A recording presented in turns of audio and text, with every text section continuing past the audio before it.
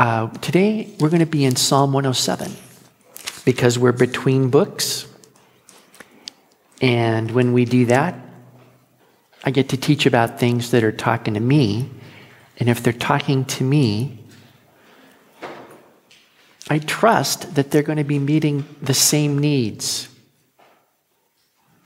in you, because I go through a lot of stuff because you're going through stuff. You know, the pastors are not immune to real life. We're real people as pastors. So when God's talking to me, I think, boy, this is neat. Now this psalm here, Psalm 107, it is a psalm for people who are thinking that God can't really help them. And I understand that I'm not talking to unbelievers. We all believe in Jesus, but I am talking to believers who live in the real world. And we know that God is great in the theological world. God beats the devil 10 times out of 10 in the theological world. Hands down, there's no problem there. But in the real world, stuff happens, right? You're lost, and you run out of food and water, and you're going to die. Or you're a prisoner in a death camp. You're in 100-foot waves out on the God-forsaken ocean. Or maybe you're stuck in Afghanistan, and the last plane out just left. You face real problems. You need real solutions. Can God deal with real life? This is a psalm for people in trouble who find out they need God. So here's what it says in Psalm 107. We're going to take it in sections. It begins, "Oh, give thanks to the Lord, for he is good, for his mercy endures forever. Let the redeemed of the Lord say so, whom he has redeemed from the hand of the enemy, and gathered out of the lands from the east and from the west, from the north and from the south."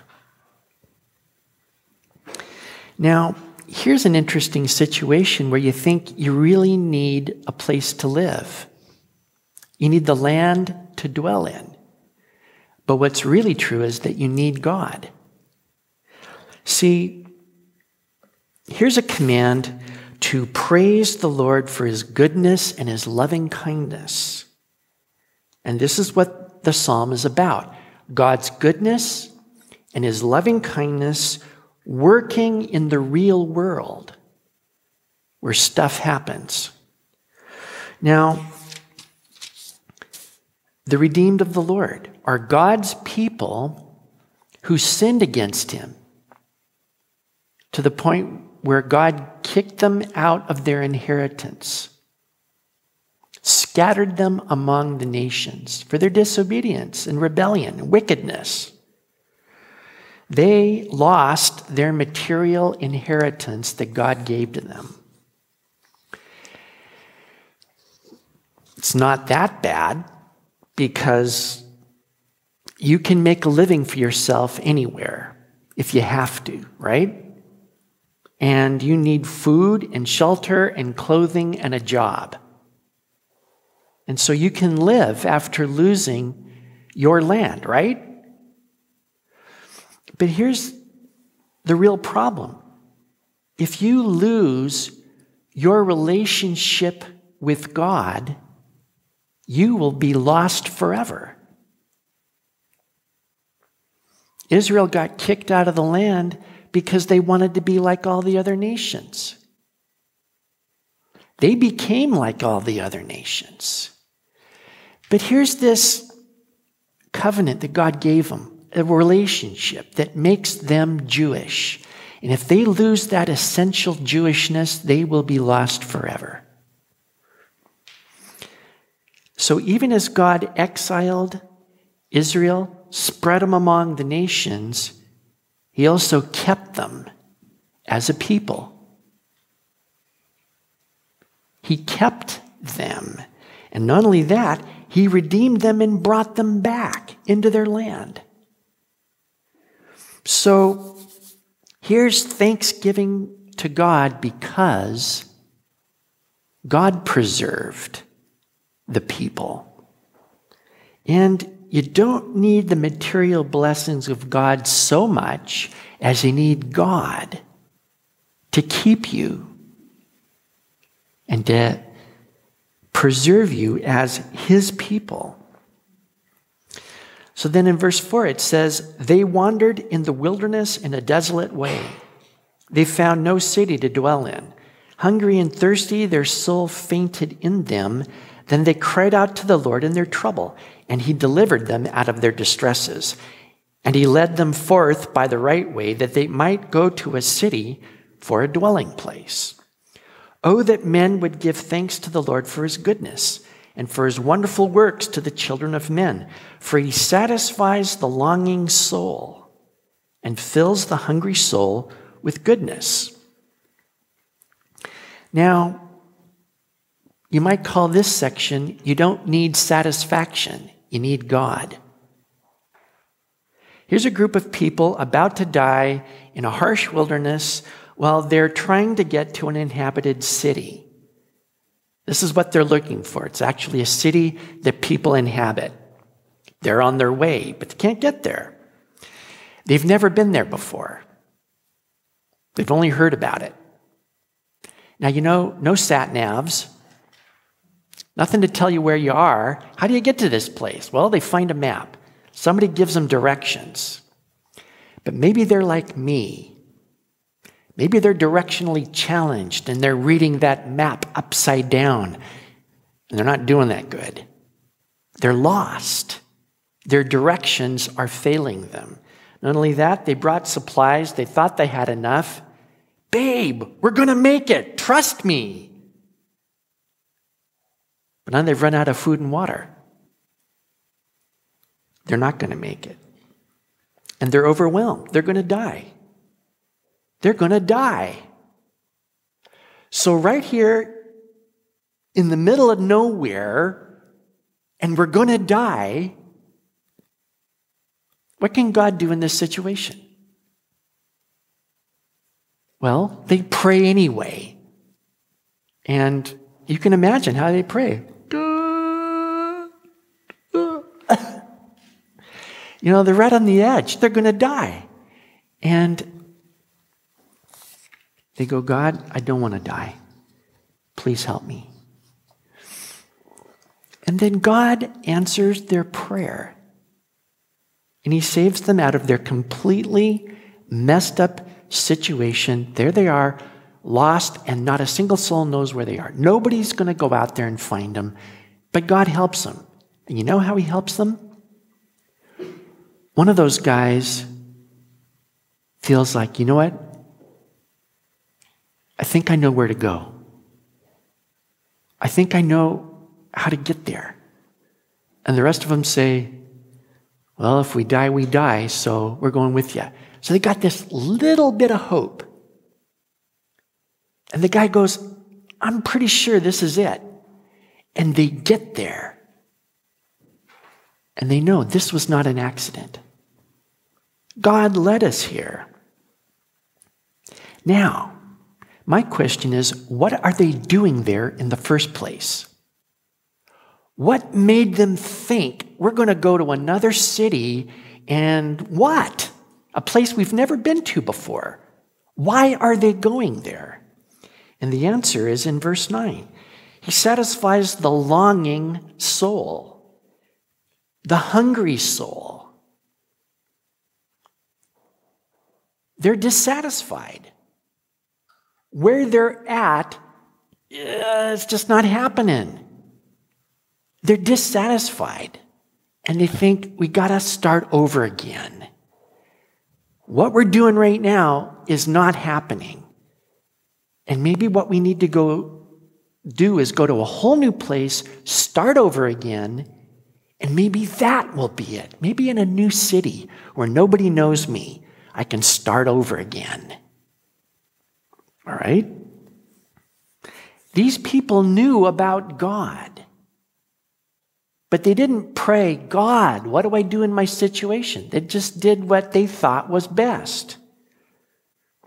And they didn't expect God's goodness and loving kindness to do anything, or else they would have asked him. You know what I mean? And then they found out, I need God more than I need food and water in good directions.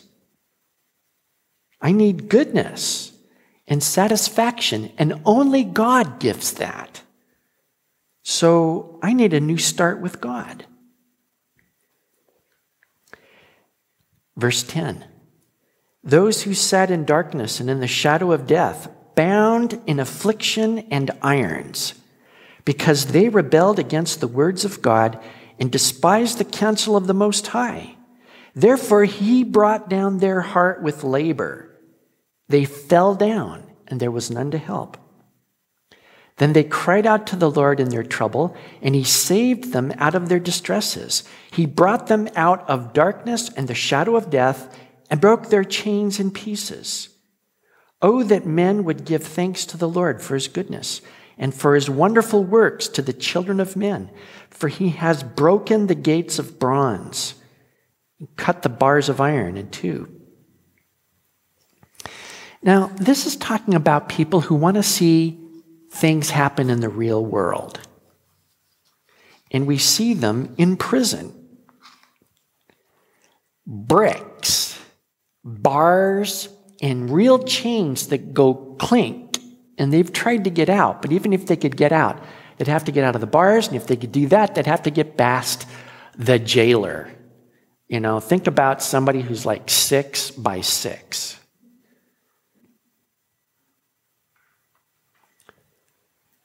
And if you got past him, it would be a miracle, let alone the chains, the bars, the walls, whatever. Why are they in prison? They're in prison because they said God is not real. They knew his word. They rebelled against the words of God. They said, no way. I'm not going to do this. This is a bunch of superstition to frighten women and children. And it's not real, and I don't have to be bound by this. I'm going to do what I see is right. I'm rational, so I'm throwing the Bible away. I don't care. That's tough, isn't it? Well, you notice it's God that humbled them? In verse 12, he brought down their heart with labor. You know what? He busted them. They got caught doing whatever it is they were doing because they're rough and they're tough. And this is the real world. So it's take care of yourself first, pal. Look out for number one. So what did they do? Probably something that you're not supposed to do, that God says don't do.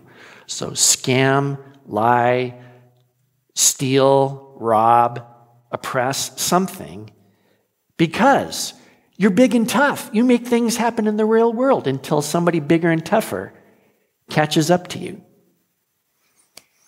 And then there you are in prison. And they make you do hard labor. See that pile of dirt? I want you to move it over here. And when you get done, I want you to move that pile of dirt back to there. So enough of this, and you get exhausted. And you trip, and you fall. And you say, help.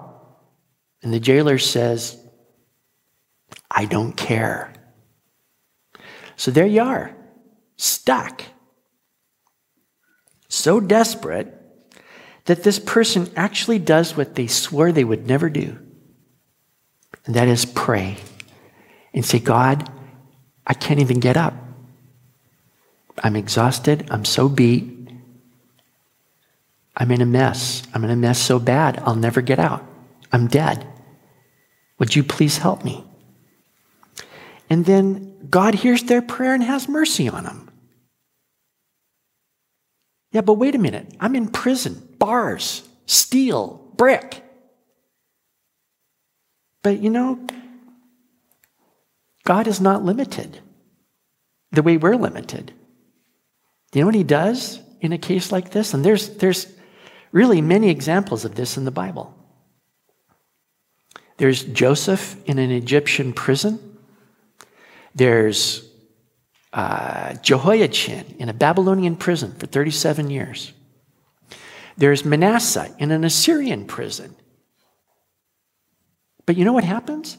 God busts them out. That's the right word to use, because he breaks the bars of iron and shackles and all the power. So either he makes somebody change their mind and say, hey, I'll just have mercy on them and throw them out of here. He can do that. Or he changes rulers. This guy dies. The new guy goes, I'll let him go. Who cares? But he gets them out of there. And now they understand mercy. Before, they didn't care. And then God had mercy on them, and they go, oh, you know what? The mercy of God is worth everything. And so now these tough men give thanks to the Lord because he was tougher than them. And he broke them. And he made them understand mercy. And then he broke them out of prison. And so these guys have learned that if you need something to happen in the real world, you actually need God. So, this next one I found really the most interesting. Verse 17. Fools, because of their transgression and because of their iniquities, were afflicted. Their soul abhorred all manner of food, and they drew near to the gates of death. Then they cried out to the Lord in their trouble, and he saved them out of their distresses. He sent his word and healed them and delivered them from their destructions. Oh, that men would give thanks to the Lord for his goodness and for his wonderful works to the children of men. Let them sacrifice the sacrifices of thanksgiving and declare his works with rejoicing. This is about how you think you can solve your own problems, but you really need God to identify the real problem and then fix you. So it's about fools. But fools in the Bible are not stupid people. Fools can actually be educated and razor sharp in their intellect. But in the Bible, a fool is a moral fool who's a moron because they throw out what God says is right and wrong. This is wrong. Don't do this. This is right. Do this. But they say, nah. They reject what God's view of the problem is. Being a conflict with him, and you want to do what's right, then you will live right. They go, no, I know what my problem is. I'm going to throw out this relationship with God jazz, and I'm going to deal directly what I think my problems are. And it's not much, but I'm going to deal with my problem. These people are following what they sincerely believe is going to lead to their advantage, which is what everybody does, right? I don't want to do things that I know are going to mess my life up. I want to enhance my life. This is going to enhance my life. This is the good stuff. This is the bad stuff over here. I'm going to stay away from this. So, what do you do when you pursue things that lead to your own happiness? It can be a lot of different things. It could be that they pursue sensuality and feeling good. because that's good. Nobody pursues sensuality because it's bad. So it could be sexual relationships that God forbids, like homosexuality or pansexuality, sex with everybody, sex with anything. Or it could be just make your gender what you think it ought to be. In other words, there's something really wrong about me. I am in the wrong gender body for my true gender identity. So I'm going to adjust that, and I'm going to make everything line up, and then I'm going to be happy. But you notice I am diagnosing the problem, and I'm going to fix it. And everything else is happening. It's 1, 2, 3. These things right here, once we adjust them, everything's great. So another thing it could be is maybe an indulgence in something. Too much of something. I say, no, I am going to stop this. And then my life will be corrected. Now, some people focus in on harsh treatment of the body to deal with the issue. In an eating disorder, gaining weight is the enemy. That makes food the enemy. But then, you say, I've got an iron will in this. I am going to deal with the problem, and then you slip and you binge. That's okay. Got an iron will. I'm going to purge. And so you go down this road of, I'm going to control things. I am going to make things happen. I am going to solve the problem. I looked up the word anorexia nervosa, or the phrase, and I found it was coined in 1873.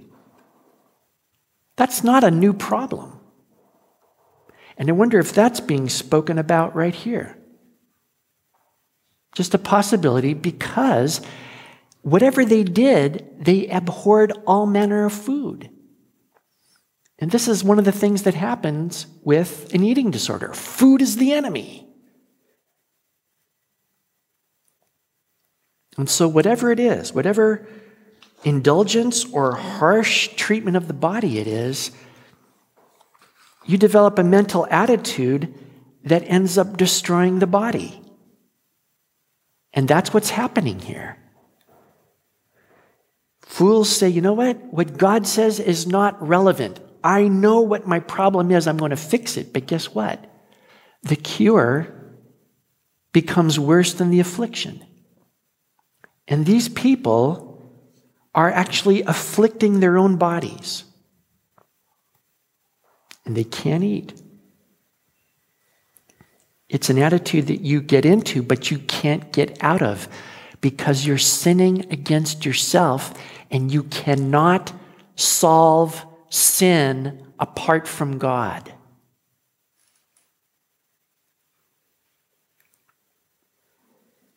All you can do is make it worse, right to the point of death. And these people are going, I'm stuck in a vortex of doom going this way, and I can't stop myself. And they get to this point where they think, I don't want to die.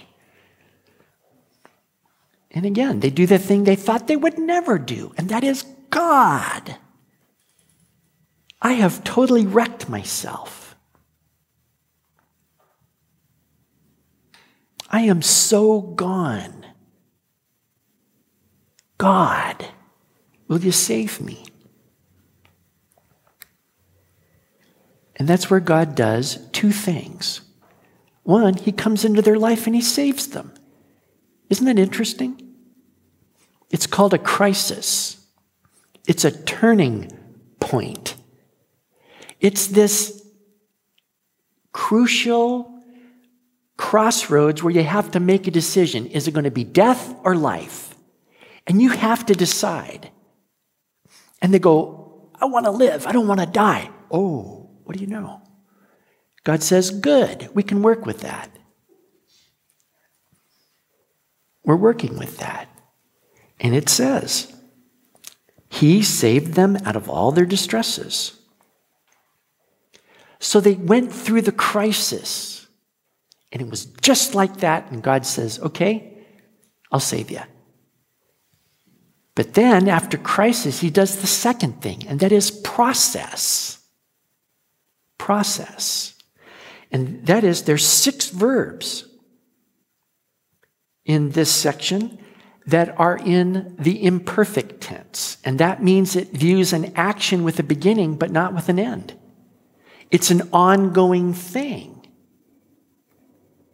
All right?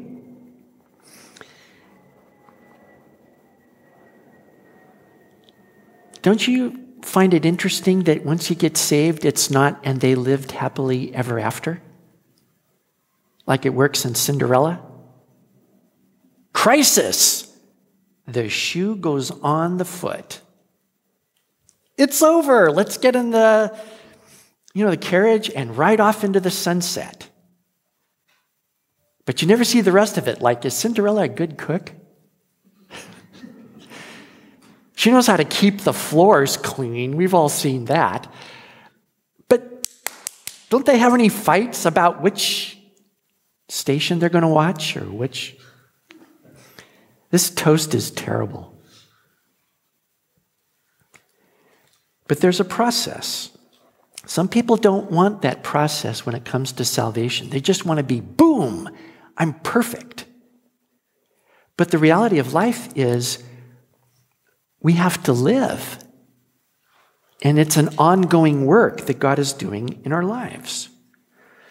Now, God saves by crisis, and he also saves by process. Now, look, in verse 20 it says, he sent his word. And that means he continually sends his word. And he continually heals them. And he continually delivers them from their destructions. Okay, there's a process going on here. You get into this process by learning to think badly. You get out of this situation by learning to think rightly. And therefore, God sends his word. And so part of the process is receiving that word continually, that God is sending continually. It's kind of like the radio. Those waves are going all the time, but you got to turn on the receiver. Click. And then you're receiving. So now God is continually sending his word, and these people are continually receiving it, and then God is continually healing them. Now, what happens if they make a mistake in the middle of all this? Does this mean, oh no, I'm not saved? No, it means you got to get back to receiving that word again, and then God will continually heal. Yeah, but I'm not perfect yet. Well, it's going to be okay. Don't worry about it. You get to be imperfect. And God still loves you, and he's still saving you. You know, we stop going the wrong way that is messing up our bodies. It actually says in Hebrews, make straight paths your feet so that what is lame may not be put out of joint. So if you get into the right path, your lame limbs will actually restore and recover and get strong again, instead of God saying, okay, I'll have to pull that one off. Are you sure you want to keep doing this? Okay. Are we done yet? Oh, you want to go the right way? Good. I'm glad. I didn't want to pulverize you. Behold the kindness and the severity of God. Okay, now you're going the right way. Look at that. You're going the right way, and you're making right paths, and what is lame is now being healed. So it also says here in verse 21 that men would give thanks continually.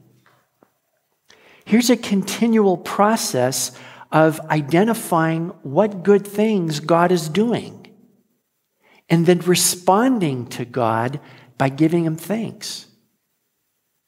That is part of a godly lifestyle, is to stop, observe, and give thanks to God because he's doing good stuff. It's the first step towards God. It's also the first step away from God if you don't give thanks. Because ungodly people never give God thanks. Not for the food, the clothing, the beds, the house, the car, the job. Nothing. That's the way it's supposed to be. That's the way it's supposed to work. If anything happened, it's like, what are you doing, God? Falling down on the job. You're on probation. We can fire you, We can go to Molech.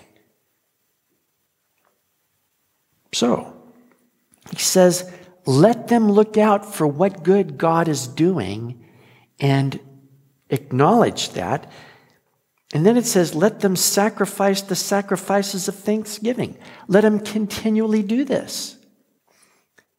Be involved with the worship of God. We're supposed to give time and attention to this and practice this. And it says, keep on declaring his works with rejoicing. Giving a testimony. Being a witness. Offering evidence of the fact that God is good and that he loves with everlasting love.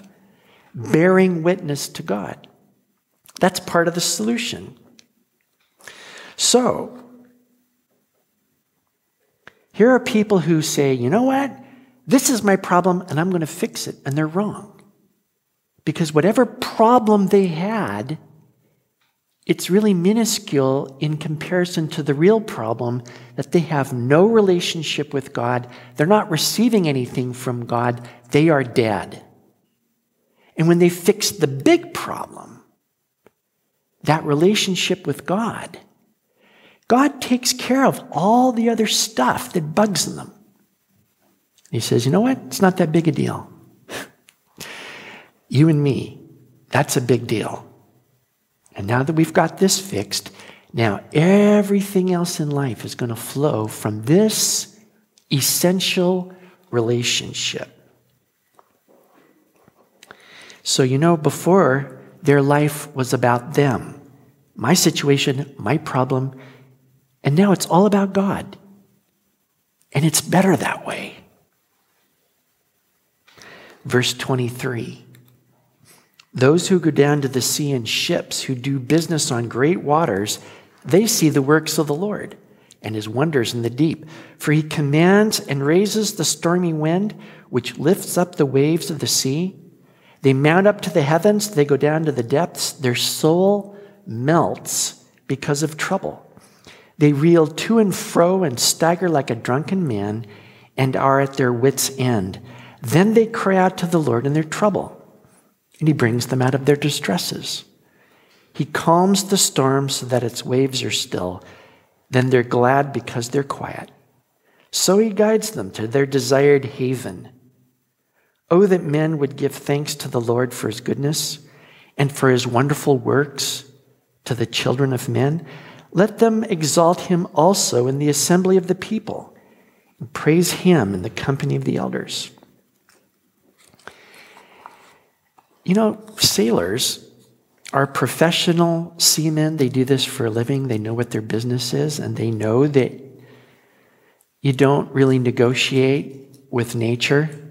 You just try to accommodate nature and coexist the best you can, but you can't really tell the rain where to go. There's nothing you can do about that. The ocean is an act of God. You know what that means? That's an insurance term, which means you can't foresee it. You can't do anything about it when it happens. We don't cover those, says the insurance company. Well, these guys, these professionals who know what they're doing, are in a situation way over their heads. These 100-foot waves, they're going to die. See? Now, you think, what can God do in the midst of an act of God? There's a question for you. Well, we already know. I mean, we've seen it happen, of course, not when this was written, but in the Gospels. You know, the disciples wake Jesus up and say, you might as well be awake when we're all going to die. What do you mean, sleeping through this? But you know, Jonah did the same thing. All the seamen think they're going to die, and they wake everybody up so they can start praying. And they find Jonah asleep down there. They go, what do you think you're doing? Call on the name of your God. What's going on? And he says, well, you have to throw me overboard. Sorry. They go, what? And they finally say, we'd rather live than die. Sorry. Throw him overboard. I go, wow, this is scary. What can God do in an act of God? Well, he does another act of God. So the psalmist urges these men to exalt him in the assembly of the people, out and out. What are you doing, you rough and tough seamen? Arr, matey. And all that. What are you doing, you big tough guy with anchors tattooed on each of your Popeye forearms, you know? You lubbers. Well, I'm praising God because God saved me out of an act of God. Now, look at this in verse 33. He turns rivers into a wilderness and the water springs into dry ground, a fruitful land into barrenness, for the wickedness of those who dwell in it. He turns a wilderness into pools of water and dry land into water springs. There he makes the hungry dwell, that they may establish a city for a dwelling place, and sow fields and plant vineyards, that they may yield a fruitful harvest. He also blesses them, and they multiply greatly, and he does not let their cattle decrease. When they're diminished and brought low through oppression, affliction, and sorrow, he pours contempt on princes and causes them to wander in the wilderness where there's no way. Yet he sets the poor on high, far from affliction, and makes their families like a flock. The righteous see it and rejoice, and all iniquity stops its mouth. Whoever is wise will observe these things, and they will understand the loving kindness of the Lord. Now, this last section really tells us that there's only one constant in life, and that's God. Because everything else is variable. So, that river that's there, that may not be there forever. What? Oh, yeah. They could do all sorts of stuff. Do you know that the Nile River flowed through Africa for thousands of years?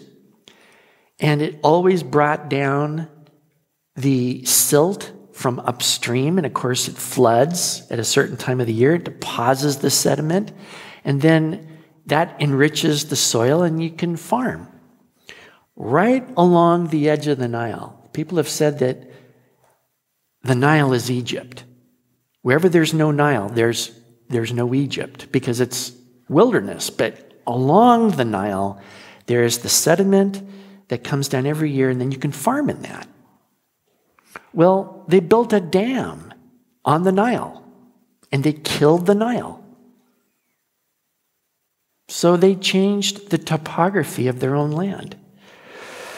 And God can change the fruitfulness of a land and totally trash it. He can do the other way around. When the Jews started buying land in Israel, the Arabs sold it because it wasn't worth anything. It's just marshy, malaria-infested swamps, and it's just, I don't care. You want to buy it? I'll make some money off of this. So they started buying it, and then they did stuff to it. So they planted trees and drained the swamps, enriched the soil, planted crops, restored the land. And the Arabs started going, what? Land that was desolate for centuries is now filling the world with fruit? But see, God can do that. There are no constants in life. Nothing is going to stay the same way forever. It was there before, and now it's gone. So, for the humble, God can change a wilderness into a luxuriant farming community. Princes, he can sit right in the dust, live like tramps. So, all through life, you don't need this changing, mutating, everything is up in the air. He says, nope, you need God. So the big takeaway from this is that God belongs in life. You need to have God in your life, and there's no place where the Lord doesn't belong. Like you could say, well, like we're used to thinking, theologically speaking, again, he arm wrestles the devil and he wins 10 times out of 10. But God couldn't do anything here because it's my job. And God isn't supposed to be on my job. Or God doesn't work in my school. But there's no place where God can't bless. And another thing to think about is every one of these accounts really happened. We don't have names and dates and figures and all that kind of thing, but this isn't made up stuff.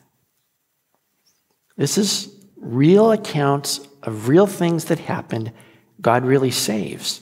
And the interesting thing is it's so real life.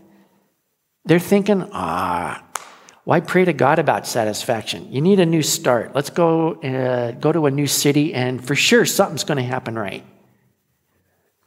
So that's just the way we think. And they think, well, God's not going to work in a storm. God's not going to break me out of prison. I need help with this thing that I can't get out of. I mean, what's God going to do? They find out every time. He can do something. Now, you know what I think is the coolest? You never read here about God yelling at them just before he saves them. Like, God, we're thirsty and hungry and we're going to die. Oh, so you're calling on me now, are ya?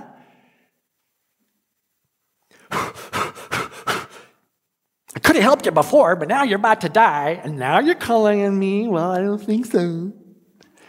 Have you ever had God treat you like that? I've been desperate and on the floor, and God has never, ever done that to me. And he never will. Because he's gracious and compassionate. Those two words are always used to describe God and nobody else. In the whole Old Testament, gracious and compassionate only apply to God because he alone is good. Just think about the best person you've ever known. God makes them look like, somebody wicked. Darth Vader, the Emperor, I don't know. Sauron, who dwells in Mordor. But that's the nicest person you know. And next to God is like fangs. Eats babies. God is gracious and compassionate. And you call on him and he's not going to just go, you stupid jerk. It's only been 5,000 times you've prayed to me about this. I'm so tired of this. No, he just says, come here. I love you. And he helps. Isn't that fabulous? So, God belongs in life because he is already there. Isn't that crazy? All these people are kind of taking care of business and trying to make themselves happy and stuff, and God's already there.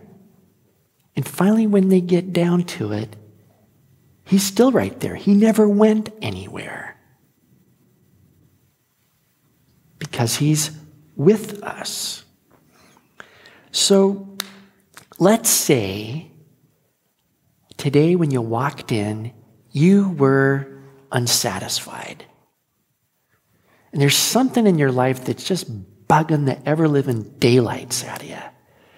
And it's been going on and on and on and on. And it drives you nuts because you can't do anything about it. And it makes you miserable. You're unsatisfied. Well, what this psalm says is that this is not for you to diagnose. You're not supposed to try to figure out what your big problem is and then try to fix it. Because you don't know what your problem is. But what it says in Psalm 139 is, search me, O God, and try my heart. Try me and know my anxieties and see if there's any wicked way in me and lead me in the everlasting way. So you come to God, you say, you know what, God?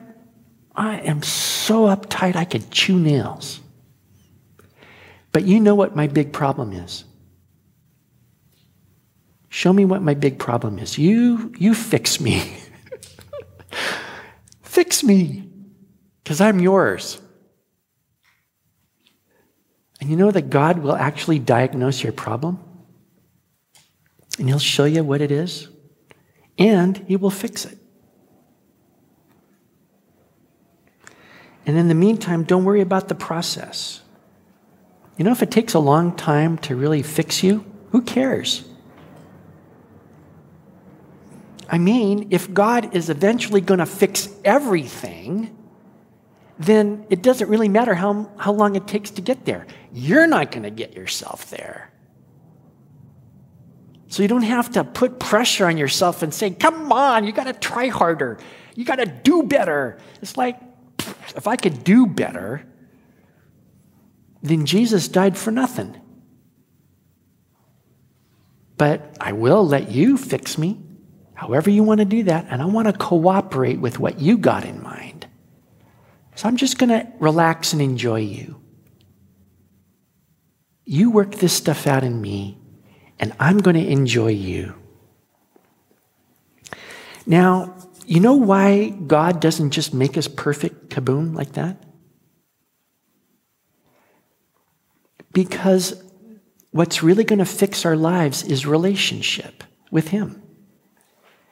And you don't get a relationship, kaboom, like that. Ever.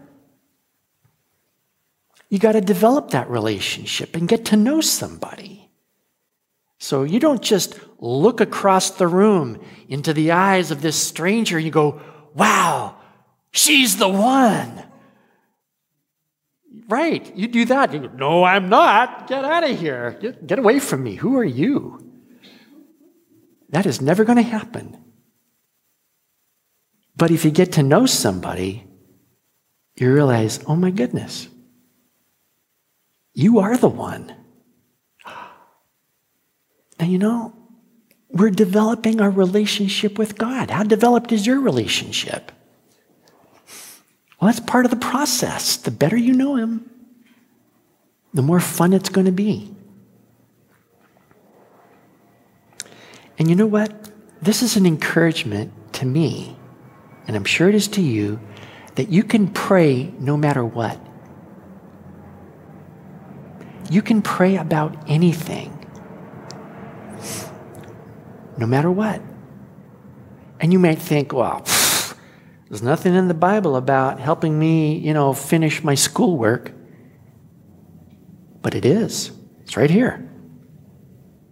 Impossible. Act of God. I'm going to die. That sounds like university to me.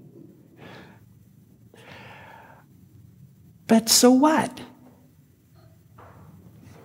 So what? God's with you. So you can pray about stuff that you go, this is impossible. Prayer is for the helpless.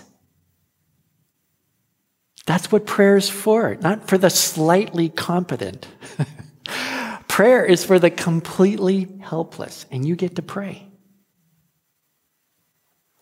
You know, God says, you're going to seek me and find me when you search for me with all your heart. And that's the point that each one of these people comes to. They're not just seeking God a little bit, like God bless mom, God bless dad, God bless my new start in this place that I'm going to look for. Bless our little sea voyage. Bless Sparky and Spiffy here. They're seeking God with everything they got. Yes, I know. God! And what do you know? God says, I'm right here. I'll help you. But isn't that the secret? When you search for God with all your heart. Pray for it. God can do anything because he's listening to you. You need God. Let's pray.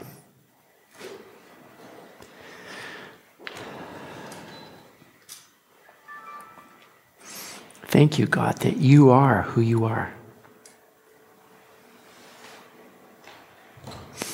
And that you're with each one of us.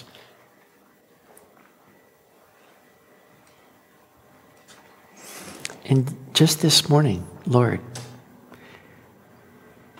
we want to lift up those situations to you right now that are really out of our control. The things we need that we're not doing very well in. Can we take a minute and just pray and ask for help? Just open it up for a minute. Go ahead and pray. Thank you, Lord, that we can call out to you and pray. And you know the desires of our hearts. We need wisdom, how to lead our lives. We need help in school. We need new places to live. We need jobs. We want our families to know you. Some of us are sick, and we need to be healed. Others of us have family members who are sick. Lord, these things we cannot overcome, but we look to you and lift them all up to you. We praise you that you are compassionate, that you're gracious. We want to commit ourselves into your hand. We thank you, Lord, in Jesus' name. Amen.